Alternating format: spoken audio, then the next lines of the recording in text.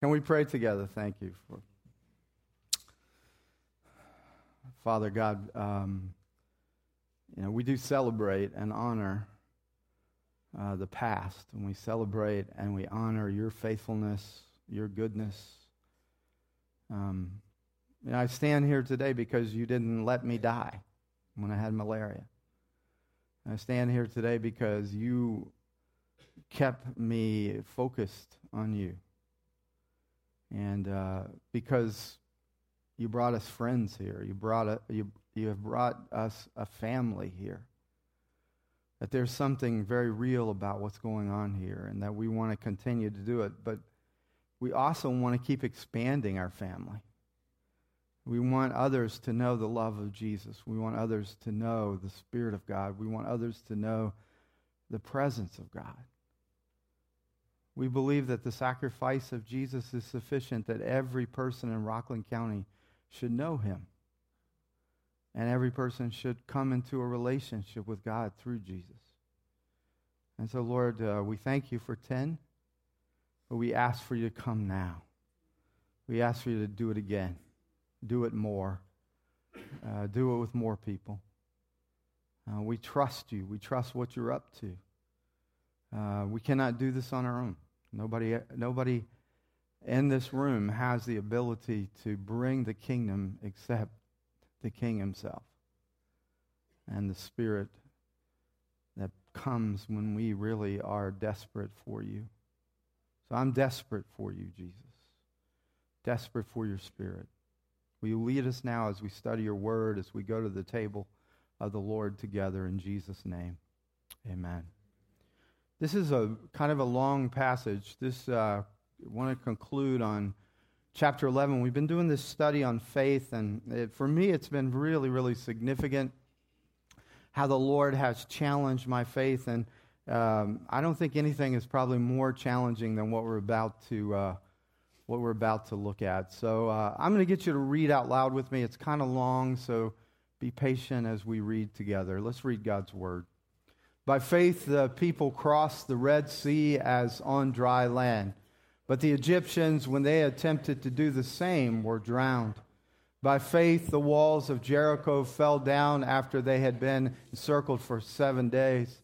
By faith, Rahab the prostitute did not perish with those who were disobedient, because she had given a friendly welcome to the spies. And what more shall I say? For time would fail me to tell of Gideon, Barak, Samson, Jephthah, of David and Samuel, and the prophets, who through faith conquered kingdoms, enforced justice, obtained promises, stopped the mouths of lions, quenched the power of fire, escaped the edge of the sword, were made strong out of weakness, became mighty in war, put foreign armies to flight. Women received back their dead by resurrection. Some were tortured, refusing to accept release so that they may rise again to a better life. Others suffered mocking and flogging and even chains and imprisonment. They were stoned, they were sawn in two, they were killed with the sword. They went about in skins of sheep and goats, destitute, afflicted, mistreated, of whom the world was not worthy, wandering about in deserts and mountains and in dens and caves of the earth. And all these, though commended through their faith, did not receive what was promised, since God had provided something better for us, that apart from us they should not be made perfect. Therefore, since we are surrounded by so great a cloud of witnesses, let us lay aside every weight and sin which clings so closely, and let us run with endurance the race that is set before us, looking to Jesus, the founder and perfecter of our faith, who for the joy that was set before him endured the cross, despising the shame, and is seated at the right hand of the throne of God. Now, I actually think when you see that, that sense of it's speeding up, it's intensifying, I think we ought to clap for that one. Come on. I think we ought to. Now, I would say this about that. This is the recruiting poster for faith. No one would join this army. I mean, did you hear what happened to all of them? Were you catching that as you were reading it? Some of them were sawn in two. That's really appealing. It's an interesting thing as we get to this passage. This is kind of the end of this chapter on faith, and one of the things that I wanted you to see today is that in some ways you cannot fully understand chapter 11 unless you move to chapter 12. That there is an incompleteness in this idea of faith until you move to Jesus. Everything in this writer's writing, everything that this writer to the Hebrews is writing, is all speeding up until he gets to that place where he says, all of this is about Jesus. All of this is about Jesus. Now, as you look at this passage, there's a few introductory things that I want to talk about. The first one is, if you read this with me and you let the Spirit of God sort of give you the emotion of this passage, what you'll see is that he's trying to draw it to this chapter 12, verse 1 and 2, and he's trying to lead into, he's almost anxious about getting to the place where he's talking about Jesus. Everything here is to bring us to this place where you begin to understand that the focal point of all of life.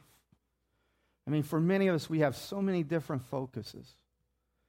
But in the Bible, especially when the writer of the book of Hebrews, when he writes this, he says, look, everything in your life, everything that's going on in your life, it has to come to this focal point.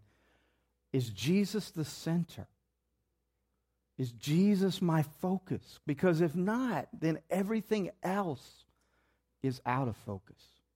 And so he's taken us to this, and he's bringing us to this place to understand that every one of these Old Testament heroes that he's writing about, their focus was also on Jesus.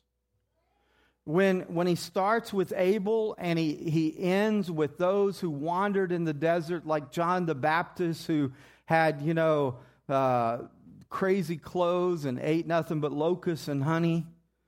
When people lived in this very simplistic, kind of rustic type of life because they were utterly and completely devoted to God, like a person like John the Baptist, their focus, even John's focus, was not being a prophet. His focus was on Jesus, and having been focused on Jesus, he lived out his life as a prophet. You see, everything that they're talking about here, every single person, Enoch, who was alone in a generation of those who didn't believe that God existed, but Enoch did, and he walked as a single-minded man of God in a generation that didn't believe in God. He did that not because of some wonderful spirituality about Enoch, but he did that because he saw Jesus. Now, Enoch and Abel, Moses and Abraham, all of these great men of faith, they saw him by faith. And they saw him not in the way that you and I get to see him, but they saw him according to the promise of God. What the writer is trying to drive the point home is that everyone who has ever done great exploits for God, everyone who has lived heroically for God, everyone who's ever lived triumphantly for God did so believing in the promise of Jesus. See, every one of these people who experience persecution, oppression, who experience death, imprisonment, chains, all of these things that the writer wrote about, They had firmly fixed in their mind that God has promised Jesus.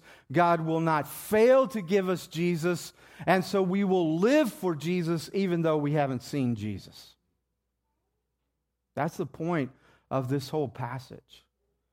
He tells about the nature of faith, and he describes how faith impacts a person's life. He describes what faith looks like in a person's life. But the primary thing that this writer is trying to drive across to you and to me and to those that he initially wrote to is he's saying that those who went before you have had trials as bad as you or worse than you.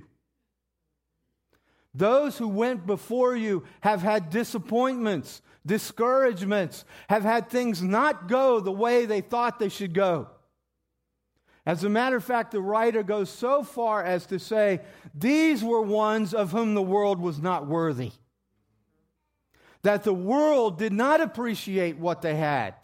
That the world could not see the value in these men and in these women. You know, what does that say? It says if you and I live for the approval of the world, if we live according to what the world values, we will not be living according to what God values. You and I may in all of our, wisdom figure out how to take roads of least resistance.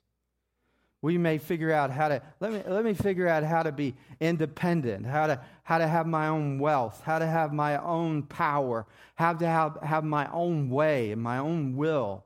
And many of us in this room were actually very good at getting our own way. But in doing so, in living in such a way that our focus is on getting our way, we will do what the world values. I want to illustrate this for you. Growing up as I did in a very dysfunctional home in a very abusive situation, from an early age, my intuition was very highly developed because you always had to know how angry my father was. I mean, I always had to, coming into the house, you're like, what is his mood today? Or him coming into the house, what is his mood today? And so I have a highly developed intuition. I can walk into a room and put my antenna up, and I can figure out who likes me and who doesn't like me. I can figure out what people want from me. I can figure out what they want me to be, what they want me to say. And so for years of my life, everything was geared towards how do I get my way by giving people what they want? How do I become indispensable so that people will need me? And it's such a trap to live for the approval of people, because have you ever noticed that what people delight in today, they hate tomorrow? That what, you come and you say, I want to do this for this person. They go, oh, that was wonderful. Oh, thank you for doing that. Now tomorrow they expect it. Now it's not so wonderful, it's demanded. I mean, am I making sense to you in this? So if all of your life, see, and this is about focus. So what my focus was really me. But my focus was on how could I get what I wanted, what I needed from others. And one of the ways that I like to describe this is I became the broker of my own needs. So by becoming the broker of my own needs, I had to be in touch with what was going on with everybody else. And it's an interesting thing, because what happens a lot of times, and I see this with people all the time, is people are totally in touch with everybody else and not really honest about self. And what happens is when you start being the broker of your own needs, you're basically just using everybody. I mean, you might say, I love you, but really what you're saying is, I want you to love me. And you don't really care if you love them or not. You just want to know, do they delight in you? Do they love you? Are they safe to you? And what happens then, if someone rejects you or disapproves of you, it's devastating. Even if you don't like them. Because suddenly someone doesn't like you. Someone doesn't respect you. Someone doesn't approve of you. And the next thing you know, your whole world's just shattered because of this person. When I was going to seminary, one of my professors, and he was right in saying this, he said 90% of every church you ever pastor, 90% of the people will like you and 10% will hate you. He said that was just common. It was a common. I have seen it to be true. 10% maybe tolerate you but don't like you. So what happens if you're tuned into the world and you're tuned into approval, the 90% don't matter. The only people that matter are the 10%. Guess what? The 10% never changes. No matter what you do for them, no matter what you give to them, no matter how you change. And suddenly, even if they do, are you tracking a little bit with me on this? Even if they do decide they accept you, they accept a version of you. They're not accepting the real you. They're accepting a version of you. So whether you're consciously or subconsciously, you're recognizing they don't really love me. They love what I can do for them.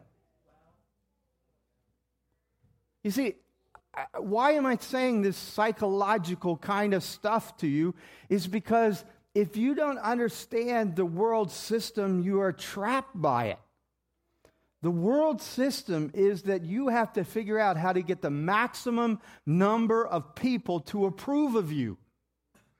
And in order to do that, you have to buy the right shampoo. You have to wear the right clothes.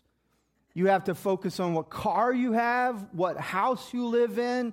You have to focus on all kinds of things that will distract you from the true focus of your life. Anybody say amen? Amen? And then what happens is you get scattered all over the place. You're trying to make this happen and that happen. Some of you need to step back and even look and see, even with my children or my grandchildren, have I given in to the world? Because if you're teaching them how to get the world's approval, then you are teaching them to reject the values of God. You have to understand that the greatest heroes of faith were not recognized by the world. And the world, the Bible says, was not worthy of them. It's important that we get this point in here. That faith, and this is not easy for me to say, but it is a truth, that faith will separate you. Your faith will separate you.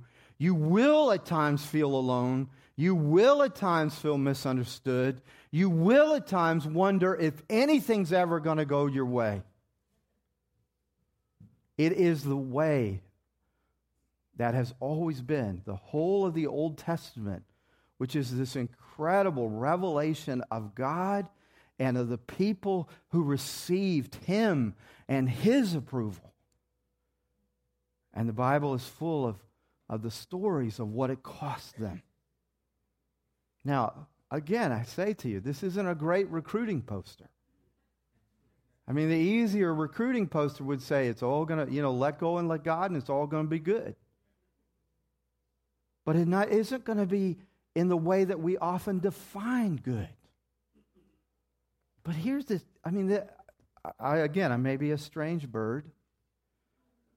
Amen, some of you said. There's the 10%.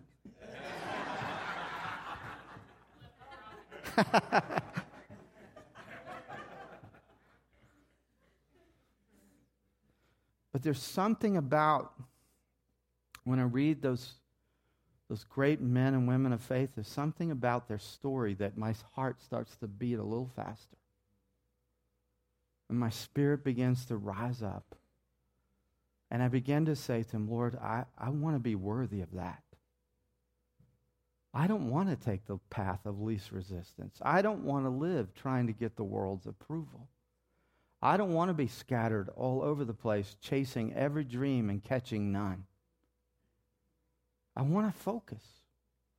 And what I began to realize is that all of this training that pain had given me in my childhood and my early adult life, all of that pain that trained me actually dug some pretty deep wells in my soul where I could feel things pretty deeply. But what I had to do is I had to stop defending myself. I had to stop protecting myself. Because if I use powers of intuition, or I use powers of discernment, or I use spiritual things in order to do it for self, it gets twisted. It gets turned. I began to see rejection where there is no rejection. I began to fear what's not even real. I began to be anxious about what's not even happened yet. Because I'm defending a fool with a fool. And when I finally laid that down and said, Lord, my antenna is not to defend me. My intuition or my inner thoughts or my inner life is not for me to defend me. I have a defender. His name is Jesus. And he can do a good job of that. And I am willing that my body would be sacrificed. I am willing that I would be, spent for Jesus. And I'm willing even to experience these betrayals. I'm willing to experience even these persecutions. I'm willing to experience these things so long as I can know Jesus. And one of the things that transformed and changed my life in my 30s is that I began to realize the important thing was not how much people loved me, but how much I loved people. And the one thing that got so clear to me, and any of you that are thinking about ministry, this is probably one of the most important things, is that the only person you have any right to control or ability to control is yourself. How other people respond to you have some ability to love them, to speak truth to them, to encourage, to stimulate good things in their lives, all of that kind of stuff. But you cannot and never will be able to control their responses. And so I began to realize the most important focus was for me to focus on the love of Jesus for me, and then to focus on the love of Jesus for others. And I made this commitment, which the Lord has been gracious in showing me how to do it. And I said, I will love. I will love the people of God. I will love the community. I will love those who don't love me. I will love those who do love me. And what I found is, if my goal is to love, nobody can block that. Some of you are harder than others, but no one can keep you from loving someone else. They may not respond in love to you, but they cannot keep you from loving them. And as a matter of fact, it's probably the most irritating thing to people who hate you, is when you love them and you never stop loving them. You cannot do that. You cannot do that with the approval of the world. And you cannot do that out of the affection of your own heart. You have to do it out of the love that God has for people. But when you begin to walk by faith and you begin to realize, I want to be one of those people that's on the list of these great men and women of faith, then it has to be that you have to know what the cost is, and the cost is high. Because love is not cheap. Love is never cheap. Affection is cheap. You can feel these great feelings, warm feelings, and they can go away quickly. Infatuation is cheap because infatuation is always based on deception. It's always based on illusion. I think you're this, so I feel this for you. Love is always based on knowledge. Real love always costs, because when you love someone, you know what it's going to cost you. And when you love God, especially when you decide, I'm going to love God with all my heart, you begin to realize this is going to cost me everything. This is going to cost me everything. It's going to separate me from the world. It's going to take me to places I myself would not go on my own. So, this is making sense to you this morning. I feel a tenderness of the Lord in the room for us. And so, if you notice that these last verses that we read, he covers the entire Old Testament, hundreds and hundreds of years of history in just a few verses. Why is he doing that? Because he wants to get to Jesus. I mean, he says, this is great. Let me tell you about Abel. Let me tell you about Enoch. Let me tell you about Noah. Let me tell you about Abraham. Let me tell you about Moses. And he starts going, and let me tell you about these other, he starts to really rapidly go through these others. Why? Because he wants to get to Jesus. See, because there's certain things that are now true for you and me that were not true for that great portrait gallery of heroes. There's a show that I like. I used to watch it with Anna. I know this is another weird thing, but I like chick flicks. And Anna and I used to watch Pride and Prejudice together. There's a version that came out in the 90s. And my daughter and I would sit and watch it together and cry a little bit, but there's this one scene in there. It's a fascinating scene where the heroine, who's been resistant to the hero, the heroine ends up at the house of the hero. And it's this amazing, beautiful family home. And the housekeeper takes her through the series of portrait of all the family.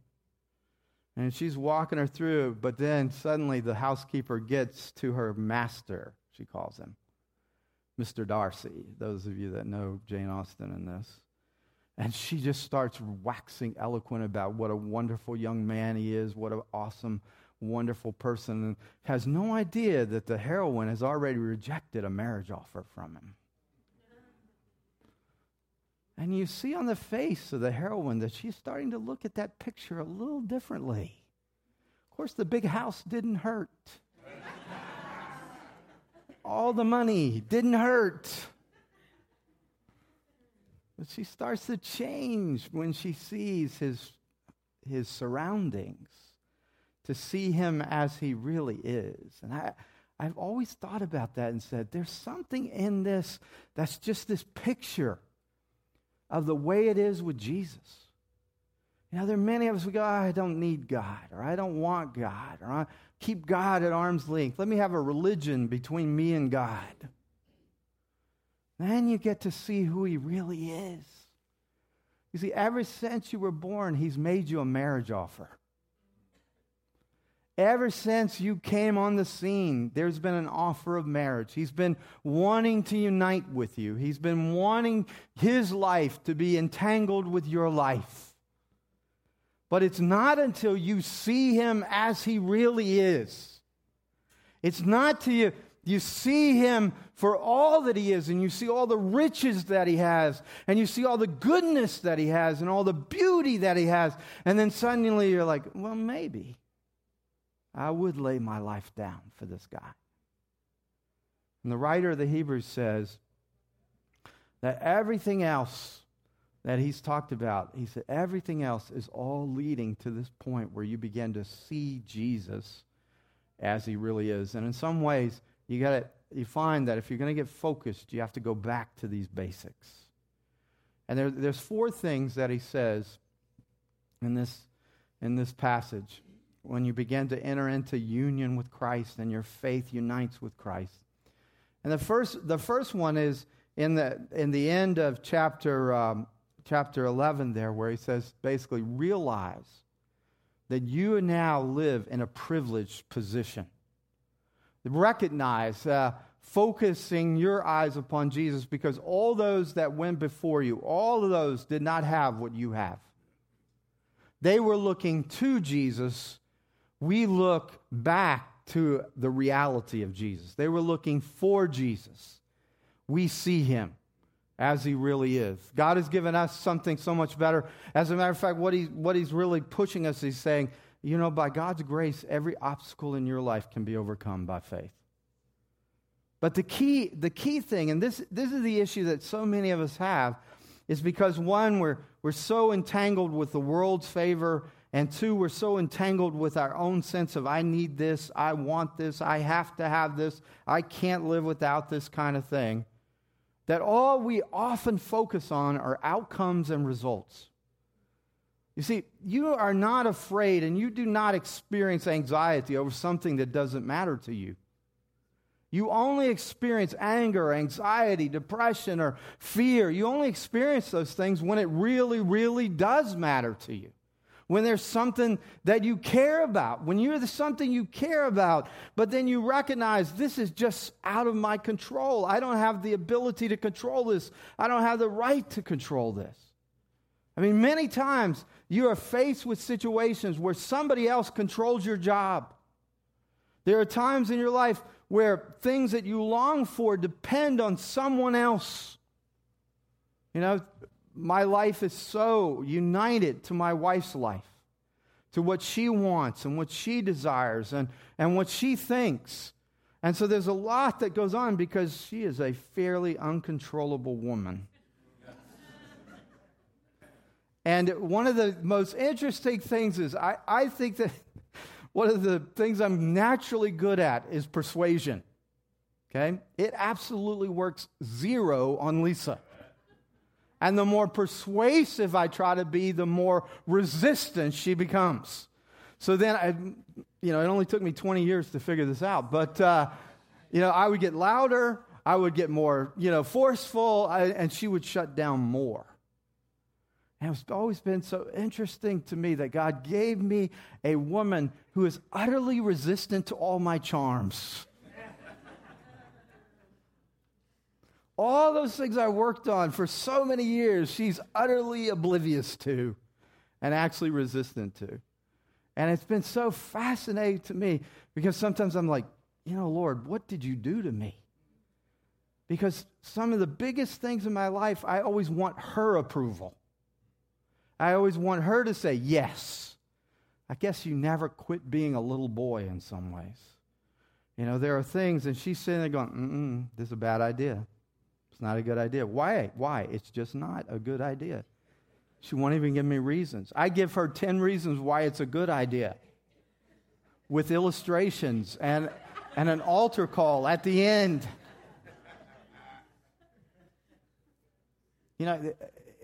If you could focus on this with me, what usually trips you up is what you want. What usually trips you up is what you think or feel like you need, and you begin to even sort of project in the future, I would be happy if. I would be satisfied if this happens. And what happens then is your focus goes off of Jesus, in whom is all satisfaction and all happiness, and your focus goes on the result, the outcome. What I've seen over the years is even good people have prayed themselves into unbelief because they start telling God how things have to happen. Some of us, without knowing, because our inner life is not easily exposed, some of us, without knowing, have even only used God as a leverage to get what we want. So that in a sense we say, if I pray enough, I'll get it. If I believe enough, I'll get it. Well, what of you, as being a good father, will give a snake to your child, a poisonous snake to your child, if they ask enough? Dad, please, I want this poisonous snake. No father would do that except for a mean and cruel father who says, well, let's let him see what happens when he has a poisonous snake. A good father, no matter how many times a son asks, is not going to give him a scorpion. You know what scorpions do? They're not cuddly. And many of us, what we don't know is the result we think we need is no better than a scorpion. It's no better than a poisonous snake. But to us, it looks beautiful. To us, it looks like that's my happiness. And then when God says, no, not now, not right now. Or he even takes something that's good, something you long for, that is good for you to have, but he says, not now. Why would he do that? Is it because he's cruel? No, because your inner life is not easily exposed.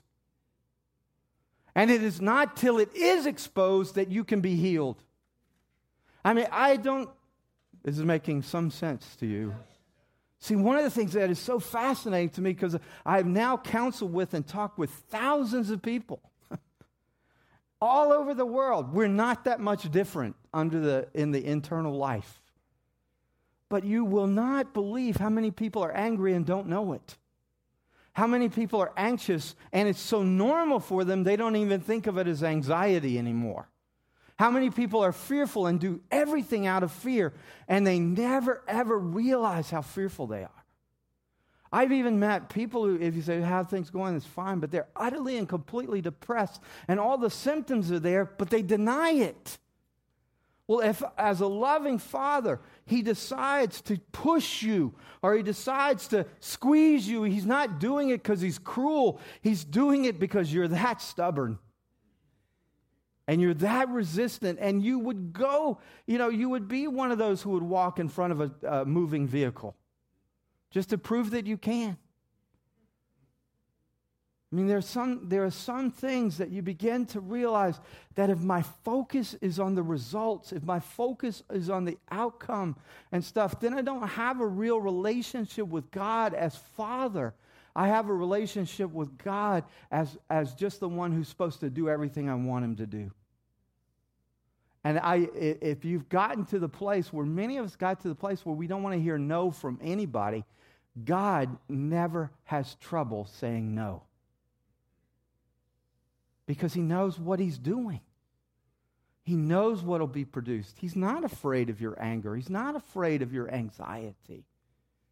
But you and I have to begin to realize that you have it in a way better than anyone's ever had it before. And we are so quick to say, oh, woe is me. I wish I lived in the 50s. Or I wish I lived in another day or another time. One day or age I've never wanted to live in is anywhere there were not indoor plumbing. And there's no nostalgia about that for me. And in Mississippi, that was 1970. So, no, I'm kidding. Only in parts of Mississippi. So here's what Jesus has to say. He called John the Baptist, said he's the greatest Old Testament prophet who has ever lived. But Jesus said this. The very least, which we could be the least in his kingdom because we're in the kingdom of Jesus. He said, the very least in my kingdom is greater than even John the Baptist or any of the others. You know what? If you and I could realize this, and I know some of you are going to leave here and you're not going to realize this. Because you just come, you punch your time, you say, I did a nice spiritual thing. But I'm telling you, as simple as this message is today, if you could get this one truth, there's nothing holding you back but you. You could be the greatest spiritual person that's ever lived in our generation, but you choose not to be. Because you choose to focus on everything else. You choose to believe the world. You choose to think that those needs that are so needy, those wants that are so wanty in your life, all of that's what's going to make you happy. And I'll tell you what, up to this point, it has not done so. Why do you think it will change tomorrow? The only thing that will truly satisfy you. And I know some of you, I look around, some of you have some things that are good things that you want, and they will happen in God's time. But the reason he's delaying is to get the junk up so that you can become that man of faith, that woman of faith. And it doesn't matter if I look around, we got some young people in the room. I look around, we have some old young people in the room. And, we have all of us in this room. It doesn't matter what stage of life you're in. This is your time to be transformed. But you got to recognize all the resources that you have, because what does the enemy want you to look at? He wants you to look at what you don't have. And so that you're complaining and you're griping. Do you know what complaining is? Praying. It's just negative praying. Everything you ever complain about, more of it comes your way. It's sort of like the way the world works. The more you gripe, the more you get what you gripe about. The more you complain, the more you get what you complain about. But what does the writer say? Recognize that no one's ever been in a better position than you. And if it comes up like this is the way it used to come up with me. I was like, I see this scripture, I see this truth, Lord, but I don't feel this way. I feel like I'm in the worst position ever. I feel like nothing ever goes my way. I feel like nothing ever happens. You know what that tells me? It tells me that you've dug a pit for yourself. And so more you need Jesus because he's the only one who can rescue you from the pit. The psalmist said it this way. He said, I waited upon the Lord, and the Lord redeemed my life from the pit. I mean, when I feel, and those feelings are real, I'm not saying they're not real, and I feel like I'm in a pit, and I feel like everything I do is cursed, and everything I do, I take 2 steps forward to take 5 steps backwards, and every time I go forward and start running, I hit a wall. If that happens, it is not because it's not real, it's because the spiritual attack on you, it's because of the spiritual bondage, and because of the spiritual, just the spiritual atmosphere in your life is like a pit. And the only one who can drag you out of that pit is Jesus. So no matter whether you're in the pit or you're on the mountaintop, the same focus is what you need. And part of it is you have to recognize you're invited. You have a special invitation to recognize I'm in the greatest age of Jesus ever. I'm not going to ignore that the world is a tough place. I'm not ignoring that. But I'm saying what the Bible says to me is that as good as John the Baptist was, the least in the kingdom is even better. Because we have the Holy Spirit in a way that they didn't have. Does this make sense? I'm getting exercised about this. So if I'm going to do this then, if I'm going to be believing that I'm in this great place, then what does it say? He says, then get rid of every obstacle to my spiritual fruitfulness. He says, get everything that has weighed you down, everything that has clung to you, that would keep you from being fruitful, you got to get rid of it. And I really believe that most of the trials in our life is for us to open our eyes and say, Jesus, I need you, and I need to get rid of this. And some of us, we can't do it quickly. Some of us, we have to do it really seeing it really clearly before we can get rid of it. Well, the writer says it this way. He says, since we're in a race, let's make sure we remove everything in the race that will impede our progress. I don't know how many athletes there are in a room, but, there are different areas of physical endurance that you've been a part of. And to think that, you're going to go run a race, but you're going to... You're going to run it in a suit of medieval armor. I'm going to go to the Olympics in armor. That's the idea that the writer has here, is that, when you're running a race, you lighten the load. You don't make it heavier. You don't entangle yourself. You get it to where you begin to say, this thing is a race. And in some ways, I'm not apologetic about sharing this even with new believers. Because from the minute you come to Christ, the race starts. And when you start running a race, you get rid of everything that's going to weigh you down, everything that's going to slow you down. And so this is why any incidental things in your life that are just keeping you from that very focused running of the race, they're not good for you. It's not because God is cruel and says, I want to take away everything you enjoy. It's because God is good and he says, I want to take everything that would keep you from being fruitful. That's why, I don't know, we don't have all the time in the world to talk about this, but when people come and they start sticking more and more rules on you, and they start saying it has to look like this, and it has to be like this, and it has to be like that, they're not helping you run the race. They're keeping you from running the race. How many things about how you dress, things about how you spend your money, things about what you enjoy, the pleasures that you enjoy. These are not necessarily the things that keep you from running the race. Primarily, it's not the external things; it's the internal things. You know what keeps you from running a race? Fear. You know what keeps you from running a race and focusing? Anger. You know what keeps you from running a race? Being unloving, unforgiving, being bitter. Those are the kind of things that entangle you. So there are people that they keep all of the rules, but they're still not running the race. The race has to be focused on Jesus. And some of the times what happens is there are things that we love doing, or there are things that we love, and those things actually get in the way of the Lord. Good things, not just bad things. I mean, some of us, our relationships with our children, our relationship with our husbands, our wives, these things can get in the way because we don't know how to focus on the Lord and be married. or focus on the Lord and be parents. Focus on the Lord and be people who are good at our jobs. I really believe that if you're focused on the Lord, you're going to be the best employee in your whole company. If you're focused on the Lord, you'll be the best husband your wife has ever had. Matter of fact, you'll be so good, she might want to kick you out because she doesn't know who you are. Well, I want to kind of move on to the next one. So what does he say? He says, not only do you rid yourself, but you have to be willing to run the race with endurance. He says, I like the idea here of stickability, that we call it, you stick to it.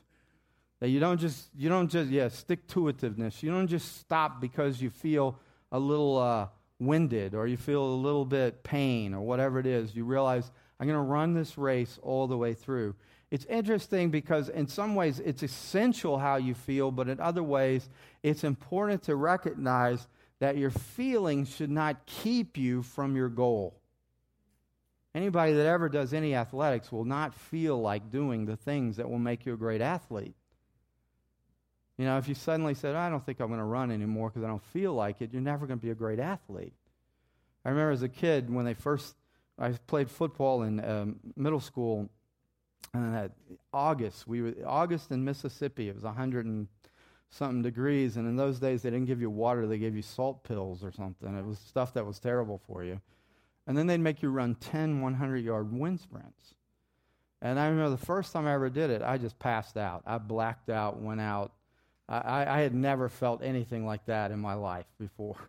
And I was thinking, I'm really not really cut out for football, This is really too hard. This is too difficult. And then little by little, staying with it, never liking wind sprints, but staying with it, I began to beat the other guys and began to run faster than the other guys and began to run all 10 of them, and you begin to realize you do not get anywhere unless sometimes you pass out, break down, you push yourself beyond your limits. Now, I know that in some ways this has to be balanced, but I really do believe that there are ways to get through the walls. And when you get to the other side, you find out, I was made for this. The greatest things, the most satisfying things, usually there are obstacles between you and that thing. And there has to be a willingness to say, I'm going to stick with it. So the writer to the Hebrews said, I'm going to run this race. One of the ways that I've found over the years, is that in many ways the battle begins in your mind, not your emotions. If you can recognize that your emotions are more of a diagnosis of what you are thinking or believing instead of they are reality. Your emotions are more a kind of a diagnostic tool or analysis of what am I struggling to believe. When you begin to say, I'm in this race, I'm going to run it with endurance, your mind begins to lock down on that and say, this is what I believe, this is what I commit to, your will follows. But if you never make those mental, intellectual, cognitive decisions, then you will be tossed and turned by how does this feel instead of what have I committed to. You see, when you you will have feelings against what you've committed to. Because pain is not pleasant. But as you say, but I've made this commitment, and I'm going to stick to it. Then what happens is you begin to see the victories come. Your will follows. The last one that I wanted to run over with you, there's a lot here, and I'm just going to go over some of it. He says, therefore, which is a connecting word, he says, therefore, since we have so great a cloud of witnesses, he talks about running the race with endurance, throwing off the things that encumber us, getting rid of the sin that clings to us. But then he says, fixing our eyes on Jesus. And then he says, the author and the finisher of our faith. And there's this really powerful Greek word there. It's the word archegos that they translate founder, but I think it's the word champion. And I think that the way that this word is usually used is as a gladiator. It's the word that's used for the champion of the ring.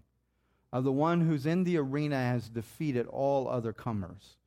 And so he says, fix your eyes on Jesus, the author or the champion, the gladiator of your faith and the completer of your faith. And so think about this with me. I want to go through it quickly, but it's very powerful. What the writer is saying is that our team, and you're part of our team, you're Jesus' team, our team is always playing away games. Come on, that's a pretty good insight when you think about it. We are always playing away games. It's as if the Yankees never got to play at Yankee Stadium. And it doesn't matter where the Mets play. But, I'm kidding. Just seeing if you're awake. But it's as if a team that has an amazing home field advantage suddenly gets that taken away from them. And they have to play on the road. The writer says that you and I will spend our entire life on the road. So he says, how do you overcome that? Can you feel that with me? I mean, does it seem like that? Those of you get that idea? You're playing the sport of your life, but you're on the road all the time. Well, what's the great advantage of being at home? It's usually it's the fans. It's the stands. It's the encouragement. It's the profanity in Yankee Stadium. It's whatever's going on that makes you go, these are our people. We're at home. So the writer says this. He says, you play every game on the road, but the stands are already filled with those who are for you. If you could get this picture, whatever stadium you love, and you think about it, it's not my home stadium, but I'm playing on a foreign field. I'm playing on a field that's not my own, but up in the stands are all my fans. And there's not a single enemy fan up there. There's not a fan of the opposition up there. In those stands are Abraham. In those stands are Noah. In those stands are Moses. In those stands are Enoch and Abel and Elijah and Elisha. And every time you hit an obstacle, they're saying, you can do it. And not only those great ones, but those are your parents that went before, your grandparents who went before. Those are your ancestors who look down and say, she looks just like me. All the time I hear people say, oh, no, we lost our grandmother, the real intercessor of our life. Let me tell you, she just went into the stands. You think she's prayed for you well on earth? Think about what she's doing in the stands. And then does this make sense to you? Because it gives me chills. Then in the arena with you is the champion. You see, there's this beautiful picture that the writer gives. He says, at the end of your life, the one who started and who will finish your faith is going to say to you, well done, good and faithful servant. But the writer's also saying, he's with you every step of the way. The champion never lets you go on the road without being with you. So I sit there and I go, wow, I feel alone so often. I feel like no one's with me, or I feel like there's no one who understands what I'm going through. And yet what the writer is saying is up in the stands is someone who got sawn in two, and he knows what it is to die triumphantly. There's someone who was rejected by their family and their friends because they followed Jesus, and he knows what it was to live triumphantly. And they're screaming out, and they're yelling, and maybe we don't hear it, but they're still doing it. And the Bible says that's what you have going on in your life. So if you and I could recognize, if we could just recognize that you're in a better position than you ever thought, if you'd rid yourself of the things that keep you from running. God is not evil and cruel. In His goodness, He's trying to get you to rid yourself of the sin that clings, that keeps you from running. You don't want to be one who runs in a suit of armor when you could run in some, great running shorts. You don't want wind drag when you could have no wind drag whatsoever. You want to be at that place where you begin to realize that as I look to Jesus, I am on foreign turf, but I have a stand full of fans. And the champion himself is running with me. It's beautiful, isn't it? Would you stand with me?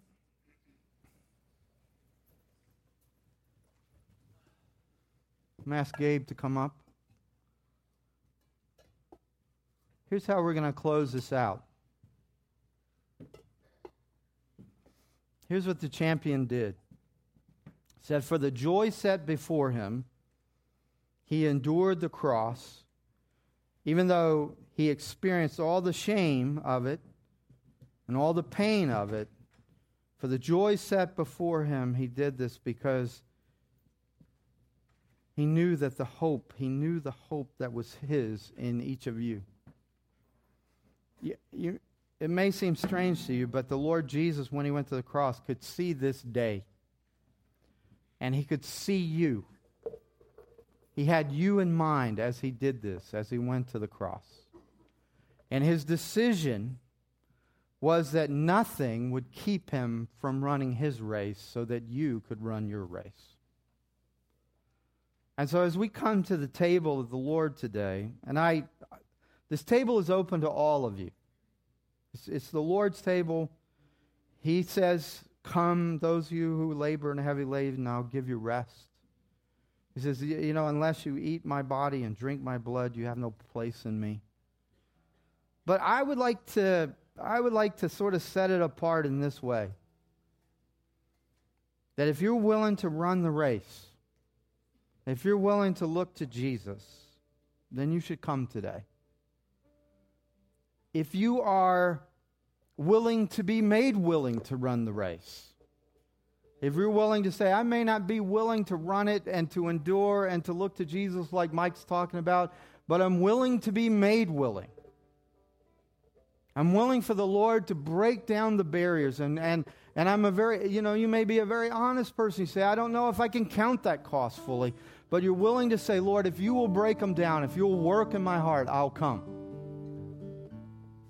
Then I invite you to come. I don't think this is a religious action. I don't think this is a ritual. I think something real happens. I think Jesus knew that you and I in our faith, we needed to touch something. We needed to taste something. We needed to feel something. And that by doing so, it would inspire us. It would stimulate us. It would do something inside of us that needed to be done. And so if you're willing to be made willing, if you're willing, because some of you are like me. I hear something like this. I say, Lord, I don't want to fail. I want it all. And then others of you are like, I'm so afraid I'm going to fail. I don't want to do this and not count the cost of it. I'm saying if you'll come and say, Lord, I'm willing to be made willing, He will do it. So we're going to worship. I'm going to pray over this, and then I'm going to ask you just to come. And to do it yourself, to come. The bread is here, the cup is here. I invite you to come. It'd probably be best if we kind of came this way and exited that way. But I'd like you to come, and I'd like you just to make this table your place of saying, Lord, I want to run this race. I want to run, and I'm willing. And some of you might say, Lord, I'm willing to be made willing. I don't know if I can do this, but I'm willing to be made willing. This is the table of the Lord. Lord, I set apart this bread. It's ordinary. This cup, this juice, it's ordinary. But we consecrate it for this extraordinary purpose. You said, this is my body, which is broken for you. This is what you were willing to endure for us. The brokenness of your own body, the pain of your own body. You endured so that we can endure. This is your cup. This is the cup of the new covenant, the New Testament, the cup that gives us forgiveness in Jesus' name. This juice, though ordinary in many ways, we consecrate it for this extraordinary purpose, that though our sins are as scarlet, they shall be white as snow. And we come, Lord, having heard what the writer said, that there are those who went before us, who've had terrible things in their lives, who've overcome incredible things, many who triumphed in death, and some who triumphed in life, but they did so because they looked to you and they looked to your promise. Lord, we're not looking just to the promise. You are alive. You are here. You are real. We give our lives to run the race with you, our champion. You will be there at the finish line, but you're also here right now as we run. And Lord, I hear it today. I don't know if anyone else does, but I hear the cheering from the stands. I hear the cheering. I hear those who've gone before us. Some of us is our mom and our dad. Some of it's grandparents. Some of it's ancestors we never knew, but who are even now cheering us from the stands. Ones who've run the race and said, I ran this race so that you can run the race. We're not alone in this. In Jesus' name, amen. Would you come to the table?